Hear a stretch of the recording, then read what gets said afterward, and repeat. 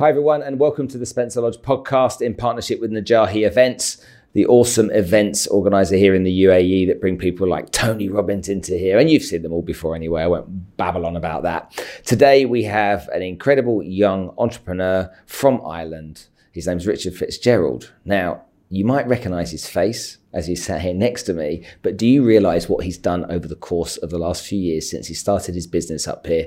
He's the CEO of Augustus, and let's just cue the music and dive deep into learning about this guy, what he's done, how he's done it, and how impressive he really is.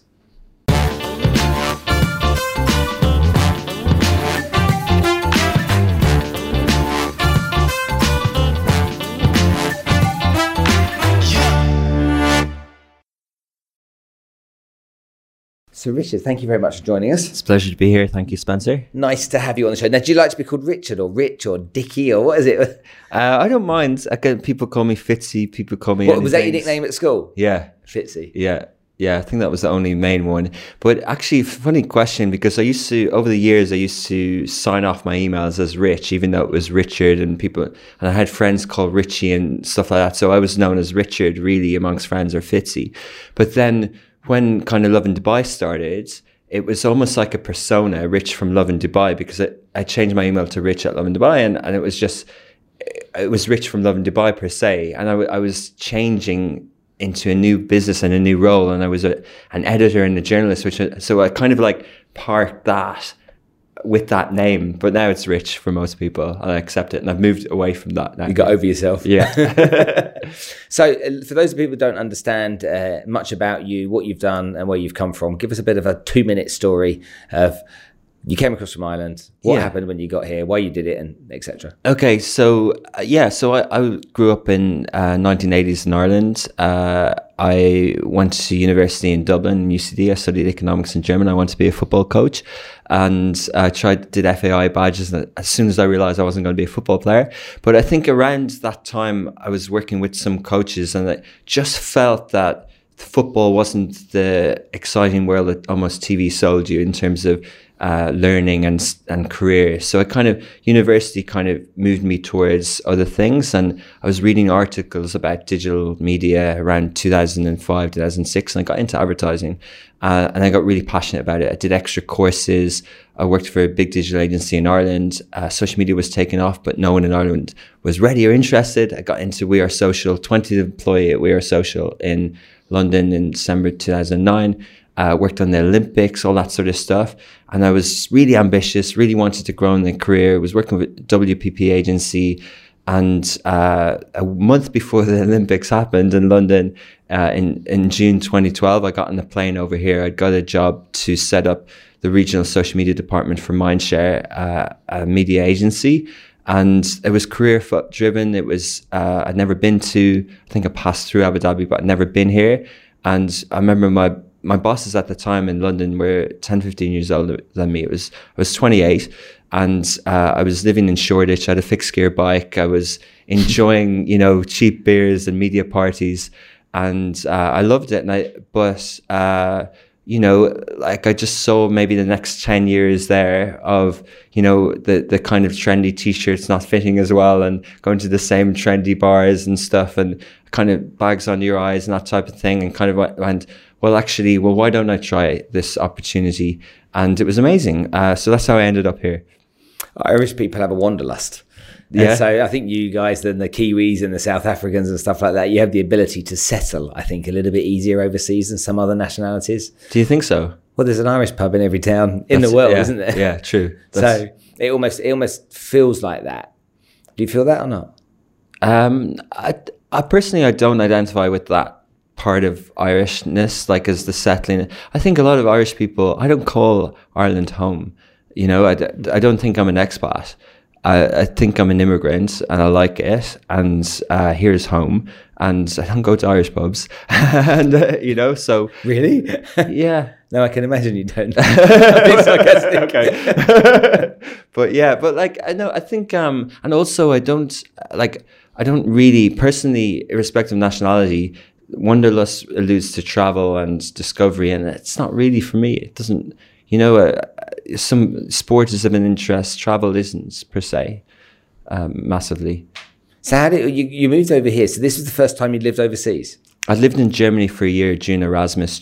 I lived in London, which was overseas for me, being from Ireland. And you've been here 7 years? Yeah. And so you came here, you had an opportunity to take a role in a company. How then did the entrepreneurial journey start for you? I think there's two ways of kind of answering that. Like, I think entrepreneurial, I was doing P&Ls, I was setting up a department, I was persuading upwards, I was building all that out. In advertising, people often say that you can do it for 10 years and you set up your own agency and you try and do the whole M&A thing and stuff like that. That's kind of a step.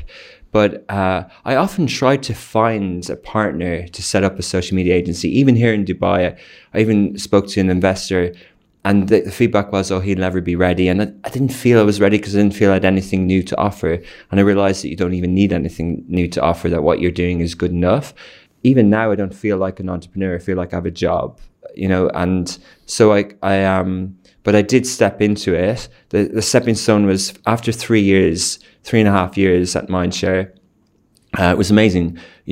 I set up a regional social media hub in Beirut, hired 30 trilingual graduates, offered service. Mindshare had 400 or 500 clients across 12 countries. So everywhere from North Africa to Iraq to things like that. And we set up the social media pages and we developed a new revenue stream. It was really interesting.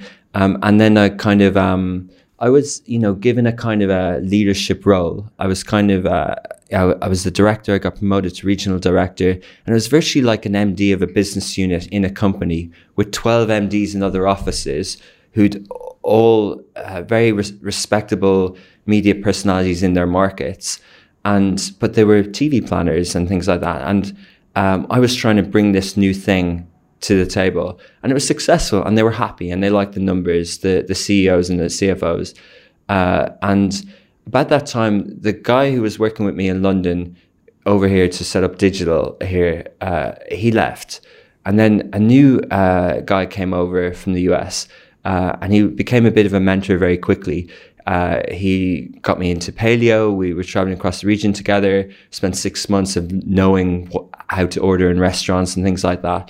Nicholas, South African originally. And he left then and back to America. He couldn't deal in this region. I didn't like it. And then I was going down to Beirut to let go of a staff member. And I was kind of like, I made some mistakes, some leadership mistakes, that I can only see in hindsight. I was young for doing that type of role, and I probably made some mistakes, and it was difficult for me to deal with certain conflict situations and things like that, even though I had been taught it well in other companies. And then I kind of almost wanted another challenge. And we were working with a pretty cool software company at the time. They were one of our suppliers. And I messaged him on the way back from a flight of, having to make someone redundant or let someone go. And I said, here's what I would do as MD of your company. And then he brought me into the board, and that just happened. And in kind of June, July, August 2015, I had 3 months leave to see out. And a friend of mine had set up Lovin Dublin in Ireland as a kind of 2012 blog. I brought him over here as a speaker. And I kind of kept in touch with him. I almost set up a social media agency with him in Ireland in 2009. But I was a bit too shy to in my agency, I wasn't even confident with clients at the time. So I kind of chickened and moved to London instead. Then basically I said to him, I like what you're doing with Lovin Dublin. What's the plan? And he said, well, I was just talking about this with MD. What about a franchise? So I wrote a area developer franchise agreement in July 2015, and over that month of the notice period, we launched on the 1st of September in 2015 in Astra Labs. I was working across the road as MD of a social startup with a guy, really creative guy who'd raised a good bit of money for this, and it was very tech focused, and it was kind of a SaaS model. And the evenings and the weekend, I was going over I hired an editor and a junior salesperson, and I was trying to get Lovin Dubai going. So that's how I kind of got into it. It was kind of, without admitting to be an entrepreneur, it was kind of 2 jobs at once. Describe to me, and for everybody listening to this, the difference between each of the companies within your brands. So you got Augustus was your holding company, Lovin Dubai, Lovin Saudi, were they the same type of thing? Yeah. So basically, what kind of realized is Augustus wants to be the biggest media company in the Middle East. Our vision is to establish and maintain a new order in media advertising. I like where advertising is, but as every medium came on board over 150 years, from print to radio to TV to out of home, there was just an extra line item on the media plans, and there was an extra agency roster each time. And no one's really kind of figured it out. Like Facebook have done a great job at disrupting it, and Google have, but there's a kind of, it's a bit messy, right? And that's fine. It's service industry and you can be creative within it. But we would like to, like the way Hewlett-Packard have decent visions and things like that, we would like to keep looking at that space and looking at the content side of creativity. So Augustus wants to do that. Mission to be the new media company of choice in the Middle East. That means we would like the mass audience to choose our brands. And how we do that is in different ways. So that's Augustus Media Holding. Underneath that, we've got two main brands, Lovin Dubai, Lovin Saudi, and Smashi TV. And underneath that, we have Odeon, which is a content studio. So very much set up like Group 9 Media in the US or Jungle Creations in the UK or Lab Bible. They all have brand shops as well, white label offering of what they do on another revenue stream. On the bigger picture, look at how kind of News Corp was set up, or how other of these entities, or even how the very successful entities in this country like ITP and MediaQuest and Motivate. And on one level, it's like that. How we differentiate the brands, many companies like magazines would have vertical-based brands like automotive and lifestyle and beauty and things like that. And other people then try and do passion-based stuff. We kind of follow that passion, but we call it mindset-led brands. And that wasn't really what was offered by Lovin. Lovin was really food and stuff, but as the kind of group, as the founder left at that level and the franchise disintegrated and we kind of took more control over here, we said, well, what does it mean under Augustus and what does Lovin actually mean? And we decided that Lovin means loving your life, living your best life.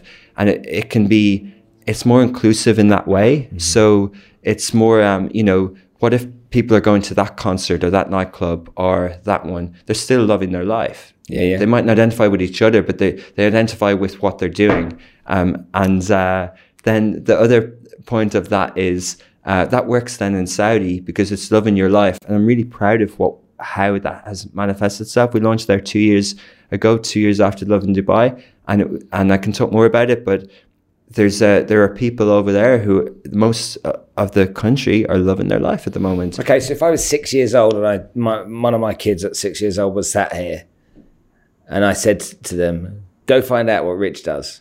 Yeah. And she said to you, what is it you do, Rich? How would you describe what you do to a 6-year-old?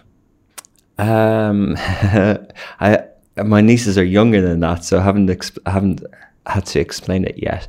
6-year-old, I was 6 when my dad died actually, and I kind of just knew what he did. He ran an insurance business, so I would tell them that I run a media company. Okay, what does that mean? Running a media company to a 6-year-old? Yeah. Okay. You were getting into character as well. Okay, cool. So, running a media company is, basically Spencer. It's like running. I know you like games. I know you like football. It's like running a football club. It's like running. I make TV shows. I make things that you watch. Okay. And why'd you do that? I do that. I love it. I'm passionate about it, and I do it because it's a vocation. It's a living. This industry. Okay, we can go back to being adults now. Okay. This industry that you work in, this whole social media and media world, here in the Middle East, the perception is that it's a good few years behind the times with lots of things compared to the US or the UK. And there's some things that I consider, and I'm like, yeah, you've got a good point there. But there's other things I think, is it really? What are your thoughts on that? What do you think? I think you, being in the business that you're in, I'm sure that you don't think it's so far behind. In terms of media and social media, I think there's two ways of looking at this. One is numbers and percentage and spend, and why is something behind? Because of expertise. And okay, there might be infrastructure, but if the infrastructure is there in this area, if the social media is there, and if the now 5G is there, then why would it be behind? And you know, I always kind of relate that to when I moved from Ireland to England. The average digital spend on every marketing budget was 10% in Ireland and 25% in the UK. There's $600 billion spent on marketing services globally. In the US, the percentage of the 200 billion in the US is about 30+% on digital. In this region, it's about 15-20%. Why is that? For me, it's down to expertise. There are more graduates and people working in digital in the US. So there's more people to persuade. There's more people to educate. That's basically, I don't think we're behind. I don't think we're behind at all. I don't think it catches up, because what if the same amount of people ever work in digital? You know, you can look then at the other side and you can go, well, people are incentivized to spend on TV. People are this or people are that, or people don't understand it. Maybe, but if you've got the skill sets and if you've got the industry, and I think you can apply that to any industry. You know, it's how do you know trends are going to happen? How do you know blockchain is going to be big here? Because look at the investment numbers, look at the skill set, look at the brain power, look at the vision of the leadership in this country. It's a sure thing. How do things happen? Spend, investment, energy, passion, money, or time. Okay, makes sense. Is TV dead? Absolutely not. Is it dying? Absolutely not. Do you think it is? Well, you're an expert, and I'm not on this subject, but my wife went away on vacation in the summer for 3 weeks, and I was here working. And when she got back after 3 weeks, I went into whatever it was she'd done back a day. The following evening, she was sat in the room that we have in the house with a TV. And I walked into the room to sit down with her, and I realized I hadn't been in the room for 3 weeks. And it was a real kind of like moment for me. I'm like, I've not sat down and watched television for 3 weeks. What have I done? I clearly only watched television with her. And so then you have the stories of, you know, are we consuming Netflix on our laptops? Are we consuming content in another way, in another, you know, product? Yeah. And I just think that, do we use traditional TV as much as we used to? Yeah. And here in the Middle East, English channels don't seem to be really that good and providing that much content that's interesting. Yeah. Yeah, interesting. I think when I say no, I mean definitely the mobile phone has taken over in terms of a device and media consumption. You know, we spoke before, and you listened to a lot of podcasts in those 3 weeks and things like that. When I say of TV, the TV device is interesting because I think it's definitely got a place in the room. And I think the problem now is what's on it isn't interesting. And what's on it is changing. The OTT is over the top. The change of satellite to connected TV, cord cutting, is massive. And, you know, in the US, there's 90 million households that have a subscription to an OTT service. There's about 30 of them. And now all the big guys are launching more, like Disney Plus looks amazing. Apple launched in this region a week ago. They said a year ago that there's only 8 OTT providers in this region. That's all there's room for. You know, Shahad Plus, Netflix and Stars Play have 1 million subscribers each. There's 4 million subscribers. Yes, they watch them on different devices, but the TVs here, we don't have a great OS systems for all these apps. So we don't have we don't have Roku here, for example. And if I want to watch a really good OTT service, I kind of have to watch it on my iPad. I kind of have to watch because the app isn't ready on my TV. I'm subscribed to about 5 services and only Netflix is on my TV. But of course I would watch I tried to watch Succession on Wavo. I can't watch it on my TV. But if I was paying the same amount and my cord was cut and I didn't have the do bundle and it was through an app, of course I'd watch it. And then apply that to how people are consuming sport. Before, like if we come from the UK and Ireland or in the US, you get Sky and you complain that you have to get BT and extra to watch all the football. But now it's changing. It's some of it is on Sky Sport, Facebook, but some of it, how are people going to watch the golf here in a month, the GP World Tour? There isn't really a way, and because they lost their contract, like how do people, or it changed, how do people watch the Joshua Ruiz fight in Saudi, DANZ, the new network, all OTT based, no satellites, and that changes a lot of things. So I think, and also a second point is people will think that, okay, fine, but I'm still glued to my feed, and Facebook is still really big, and Instagram, yes, but the feed is great, but it's not everything. And when people discover something, you mentioned a few podcasts you listened to that I didn't know about. Mm-hmm. I didn't know about them because there's no feed for podcasts. Discovery is difficult. Mm-hmm. There's no feed for Netflix, only the header at the top. The only way we learn about it is through word of mouth or through Lovin Dubai writing articles about it. But it's a cheeky plug there, really bad. Delete that bit.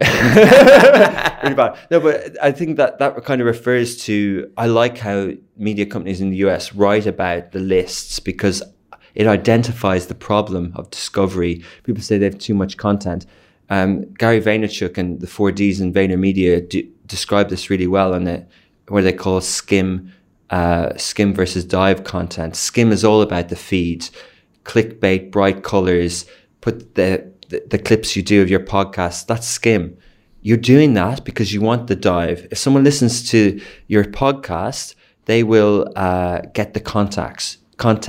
They'll get the... It's almost like a trailer, isn't it? It's a trailer in your Instagram. For your 1 minute micros, your trailer, that's your skim, yeah?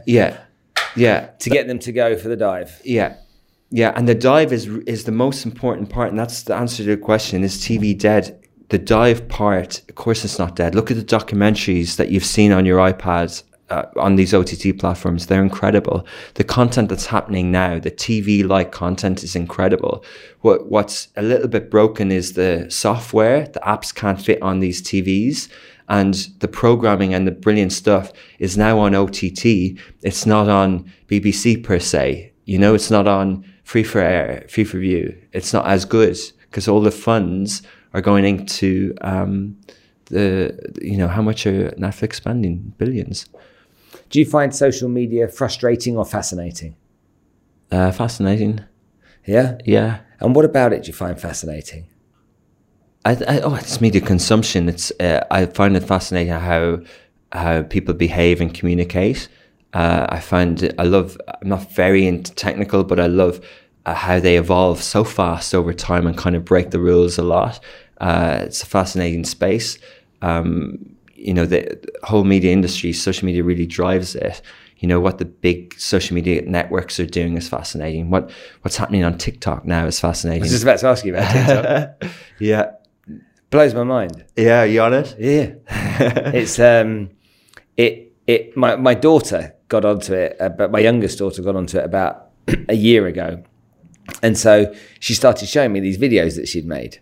And I'm like, this is amazing. What's this? And TikTok back then, she was telling me about something that I thought was only for kind of like her world. Anyway, I did my research, got my account opened up, and I got a message from her saying, why? Yeah. That's my place, Dad. TikTok is where I belong. It's the only place I am where you're not. Anyway, then I actually put her on my podcast, my youngest, to talk to her about TikTok and Facebook. Very good. And she said, very much, she's 17. She said to me, I don't use Facebook. I was like, why? She said, because it's really complicated. Oh. And that was really interesting for me, because if anyone's got a TikTok account and you start producing content on TikTok with your lip syncing and all the stuff that goes with it and all the things you can do to edit around it very, very quickly, to me, that's way more complicated than using something like Facebook. But for her, it was just like, yeah, but that's where old people go. Yeah, interesting. And then you've got my parents in their mid-70s. My mum is on Facebook and Instagram all the time. My dad goes onto Facebook and Instagram to post inappropriate comments that he doesn't really know what he's doing. But the fact that they're using that kind of stuff a lot, I find it really interesting to learn about people's behavior. Yeah. And how we know about the common thing about TikTok is everyone was saying for Instagram, Facebook and everything else, it's for kids, and then it became of age. And TikTok's now, it's for kids and it will come of age. And with 500 million users on it in such a short period of time, we've seen other things come and go. We've seen almost the kind of like the influence and then the IPO and then the lack of influence that Snap has had to some degree. And you would be forgiven for arguing that it's potentially dying. You'd be forgiven. Of course, there's value in there, but you'd be forgiven because we're not talking about it like we used to. No. But TikTok's now the thing that's being discussed. Yeah. So, and then if you go back and you look at the Vines and all these, these other ones that were out there that kind of came and went, I look at TikTok and I think it's the only social media platform that I've seen in recent times that I think actually is a threat. I don't know who it's a threat to and to how much, but it feels like it's an attention threat. What do you think? It's successful. The numbers speak for themselves. The amount of downloads. Facebook launched Lazo, a competitor, and it has 500,000 downloads, mostly in Mexico, and 70 million downloads in the US this year alone on TikTok. It's a threat. The narratives around TikTok are like, Twitter had a narrative around it. Snapchat did a kind of a mass world narrative. The narrative, interesting how you told the story. They say on TikTok in the US, like they would say about Snapchat, is it's for awkward dads or whatever, right? Like that's the bad part of TikTok. That's why I don't go on it. Like the only content there is cringe stuff, right? They don't say sexting, they don't say anything else. They say cringe stuff. So people don't try it because it's just cringe content. People who try it go, it's obviously not cringe content. It's fun. It's lip sync and all that. So that's one narrative. The other narrative and how the US are trying to, they feel the threat. They're pretending and saying it's China, it's surveillance. That's what they want to do to keep them out. Zuckerberg thinks it's a threat. He can't buy it. So they now peddle this narrative around surveillance. Like all of them, like the surveillance on one and not the other, like whatever. They're all identical. Yeah, they've all got the same terms and conditions. Yeah, they're all good point. Like they're all the same in one way, and what I think of it is, it's an evolution of behavior. Stories were an evolution of behavior. And then if it's all the same behavior, like all TV and radio, then what keeps it ahead? What keeps MTV ahead? What keeps Lovin Dubai ahead? What's your moat? What's the innovation? If the behavior is changing all the time, why isn't Facebook cool? If your daughter was 17 in 2005, she'd be on Facebook. So what keeps it cool? Like it's the innovation, it's the engineers, it's the keeping up with trends, it's that type of thing. Snap's very interesting. It doesn't have a mission and vision. He doesn't want to do it the same way as Facebook. But what I think of TikTok, I still think they have a lot of work to do on brand. They've done huge acquisition. They were the highest spenders on Snapchat. Yes, they get downloads, but really, I don't think the brand is strong enough. It's called something else. ByteDance in China I don't think the brand's strong enough. Snap and Netflix, for me, are amazing. The brands are so powerful. I buy shares in both of them because of the brands. Snapchat, that icon, how long did it, marketers for 50 years would say, the theory behind Shell or Coca-Cola or whatever is never put something out there without the name on it. And then someone said, oh, you were very brave to put your logo out there without the words on there. Yeah, it took 50 years of marketing spend. That's the spiel you would hear from marketing. Snapchat, 2-3 years. Everyone recognizes the ghosts. It's incredible. And if I'm an investor or something like that, and Netflix users are going down. Netflix and chill, the brands, like the Netflix versus Stars play, the brand, the power of it. Even Tesla, they have such an edge because of the brand. It hasn't happened overnight, but it's very, very powerful. And, that's why I think TikTok still have a lot of work to do. Really interesting. And I could talk about this whole thing for a long time, but you just took me somewhere then. Personal brand, corporate brand, the power of brand. There's not a real estate broker in this town, and there are many, that really value brand the way I think they should. There's not a financial services company in this town or a financial advisory company in this town that get the whole brand thing, because they're so heavily focused on generate leads and make sales that they misunderstand the power of pull selling as opposed to push selling. And to me, push selling is when you're going out hunting down people, and pull selling is when you build a brand to create trust and credibility. You live in this city like I do, so you experience a lot of this stuff, but you're exposed to it probably from a different space than I am. Do you get frustrated when you look at some companies sometimes and you see them just missing the bigger picture? I can understand where it comes from. There's a lot of pressure on ROI. Digital has caused that. Transparency, return. There's a lot of kind of people's jobs need to fill hotel rooms, need to get leads and deals. And when you can see step equals, Google has trained us to get cost per lead, cost per conversion.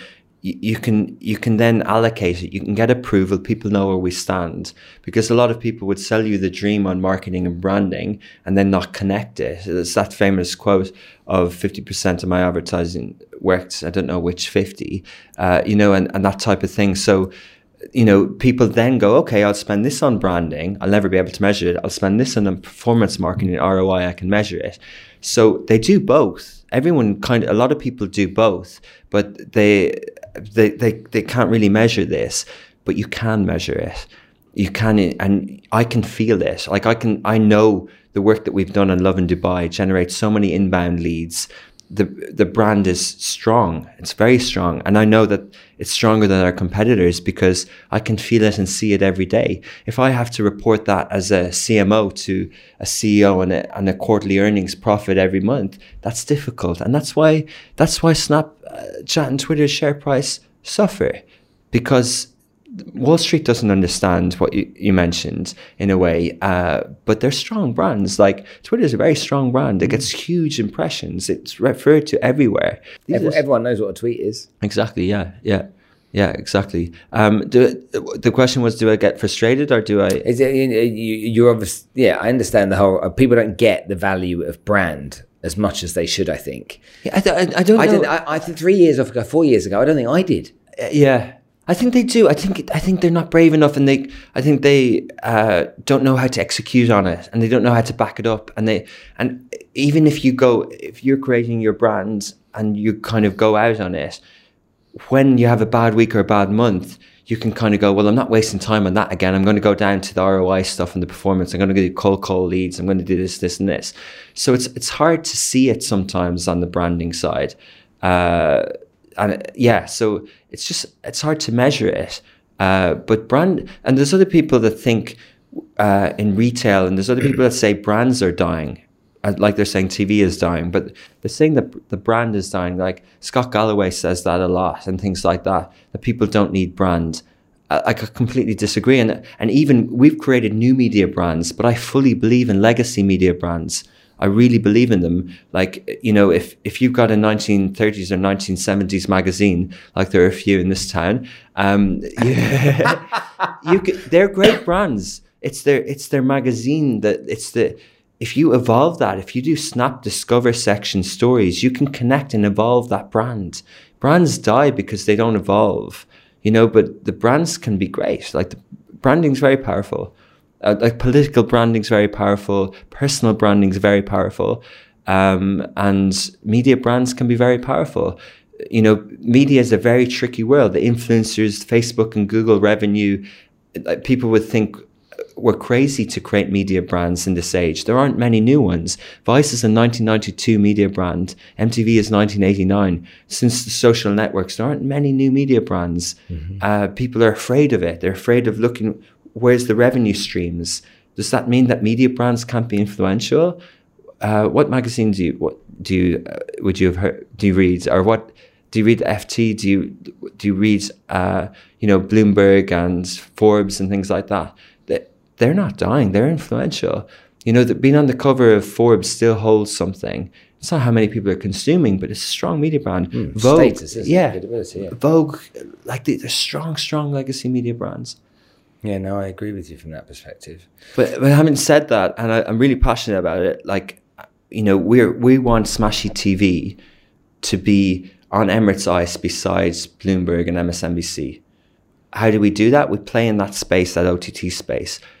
But we have to be more than a 1980s cable channel was. Back then, it was okay to have, when Fox and when they set up Fox and when they set up Sky, it was okay to do satellite.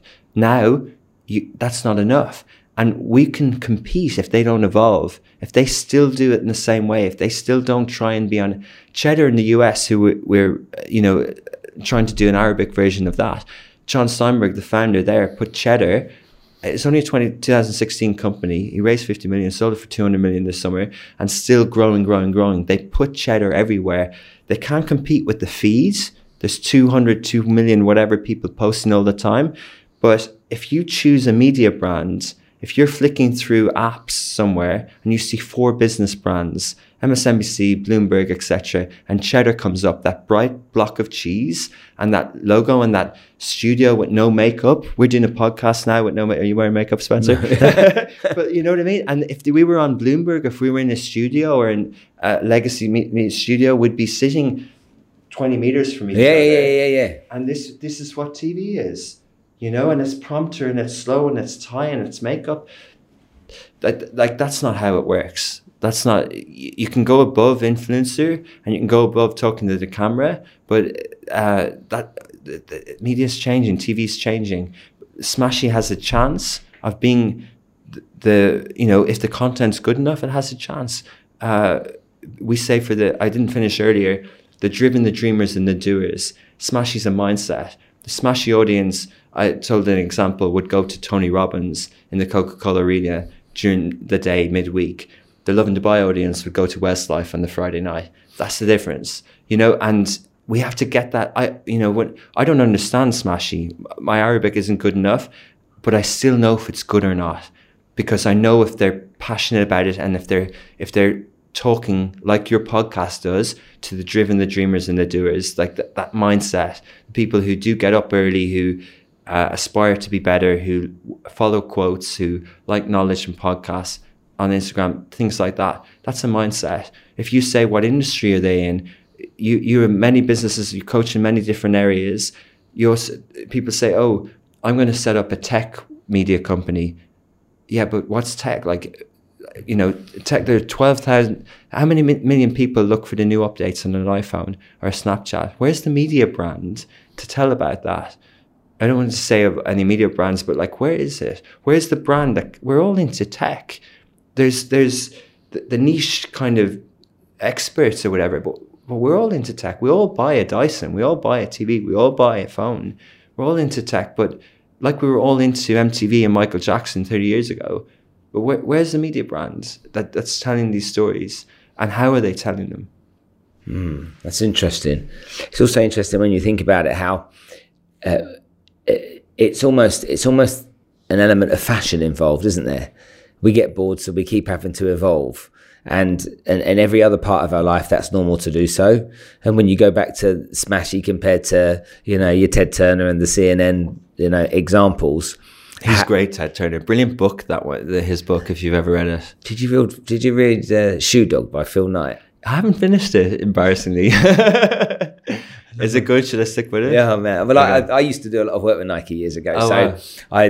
I know how the journey started. So okay, I suppose that there's more of a pull, isn't there? Yeah, of an interest. Yeah, fair enough. Digress. Start talking about books with you right now. It's not book club, but anyway. Okay. So I have about 100,000 followers across different channels. Yeah. You have 10 times more than me across your brands. Okay. Yeah. I hate your guts. What are you doing that I'm not doing? You're building a personal brand. We're building mass, populist mainstream media. On my personal brand, on my channels, okay, on LinkedIn I have a lot or whatever, but when I'm talking about my personal brand, I align it with Augustus's mission. So, I'd like to, on this podcast, I'd like to talk about media, right? But my personal brand, if I was doing personal branding in a way that you could do on social media, I'd tell my whole life story. I don't.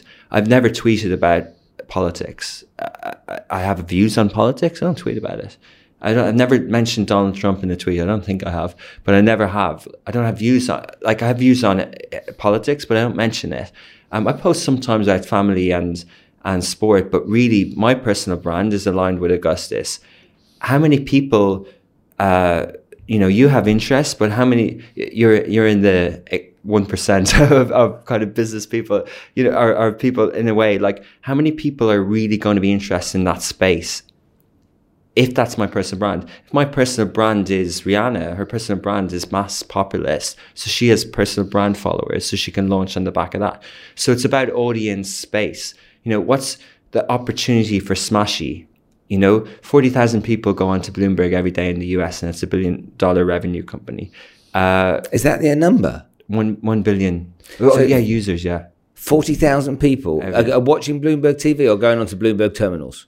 Terminals is more. Terminals is B2B and it's data, but consuming the media side is only 40,000. It's very small. CEO. Shut the front door. Really? Yeah. I think maybe they have a new subscription service. I think it could be more, but they're not the main business channel. Like the MSNBC and the other channels are bigger. They're not the main business channel. CNBC is bigger than Bloomberg, but Bloomberg is... because I'm from the financial services industry, so that's smaller numbers. It's trusted. Yeah, it is. They're great brands, and they're smaller numbers. And they launched TikTok on Twitter, and those numbers would be a lot higher, because they tell news. That's their real time news. But so we look at Smashi and we go, okay, 340 million people across 22 Arab League countries. 240 million of those are online. A lot of them are under 30. Do those people want to be successful? Will they want to do startup? Will they want to make money? Will they want 2 jobs and drive Kareems and things like that? Okay, that's our audience. And to answer your question, I'm not going for the 40,000 people who have corporate jobs or CEOs on Smashi. We're going for that audience. Mm-hmm. And if we succeed, there are numbers. If you know what I mean on Smashi. Yeah, I get it, yeah. And on the personal brand side, you have a lot of followers, you connect with a lot of people, you can measure further, like, if people listen to this now, say 30, 40 minutes in, that's a lot more connection than a Lovin Dubai or a like or a thing might get. So you can measure it in different ways. But basically why Lovin Dubai has 1.5 million followers or something and a lot of audience is because people like that type of content. Like people like watching Friends. It's just, they like it. Yeah, my wife likes watching the Kardashians. Okay. It's probably why I don't go to the TV room. Yeah. Okay, so a couple more questions before we finish. Number one, you want to be the biggest at what you do here in this part of the world. Okay, is it size or is it pride? I don't think necessarily. The mission says we want to be the new media company of choice. So I don't. Aside from that, and between us, I say we want to be the biggest media company, just to show a bit of ambition and just to believe in the region and to say that, just to kind of believe in the region, like believe in the Middle East in terms of the culture, the heritage, the economic prosperity and things like that. And to have a massive goal to be bigger than NBC, to be... and then to kind of align that with the 30, 40 year plan. We didn't raise any money. There's a bit of family and friends investment, but we've never done the VC thing, and that's very aligned with what we want to do. It's ambition rather than pride. I don't think it'd be a failure if we're not the biggest, but it's nice to aim high. Sure. Do you have a mentor? I believe in mentors. I think they're great, and I think you can get a lot out of talking to people in a regular way, or if mentors have to be regular.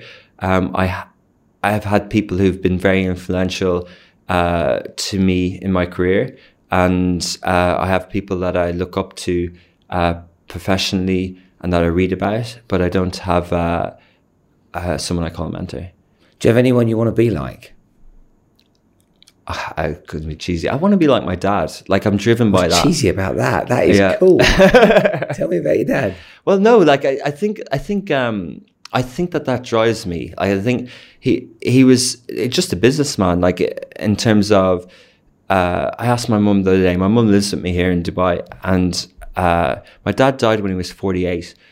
He never really traveled. He used to get phobia a bit when he traveled or whatever, and he inherited, or he worked in the office of his dad's tiny little insurance office when he was like 22. And he just built a massive business, and he got really into stocks and shares and into other things like racehorses over 28 years in property. And, he only married when he was 38. Unfortunately, he died when he had 6 young kids, like 9 years later. But that sort of, I like that sort of, that a lot of what he did, I identify with in terms of work ethic and routine and behavior, and how to appreciate family life and how to do things like that. He used to work 6 days a week and, 12, 13 hours a day, and then spend Sunday at home. And that was it, every day for 28 years. And that's what I would like to be like. But there's other impressive business people out there for sure. You read about them every week. They're amazing lifestyles and amazing kind of, amazing people out there. Yeah, your dad seems pretty cool to me. He really does. Okay. And yeah, I know you're a bit of sports, but you're a triathlete.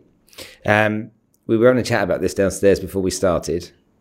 It takes up a lot of time to be a dedicated entrepreneur and be successful as an entrepreneur because of, as we both know, the highs and lows that go with it, the dramas that we face. And every other day there's a crisis of some sort that you've got to firefight. Absolutely.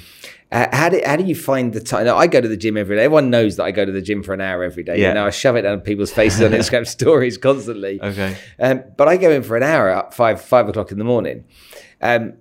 Being a triathlete is a whole nother level and requires a huge amount of dedication and commitment. How do you find the balance between work and training and not pushing yourself too much in one direction rather than another? I don't know if there is a balance. Like, I think it's hard. I agree. I think it's hard. I think the main way how you keep it up is discipline. Simply, purely discipline. Like, just cut things out. Just cut people out. Cut functions out. I cut travel out. I cut friends out. I don't say I don't drink, but I don't drink. I don't have time for it. Mm-hmm. I cut it out. And even still, it gets too much. And then it goes down to priority. I would love to, and, I'm working on myself. I'm trying to find ways to be successful at work without kind of being in the trenches and being all in. I do the fitness because I like it. I like the triathlons. I like having goals. I like going to races. It's social. It's good. And I feel good after it. And I do it for kind of mental health and things like that. But I still burn out. I still, you can look after your body, but what's looking after your mind? I haven't cracked that, and I suffer sometimes.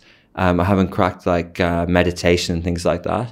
I've had a pretty good run of it over the last 3 years.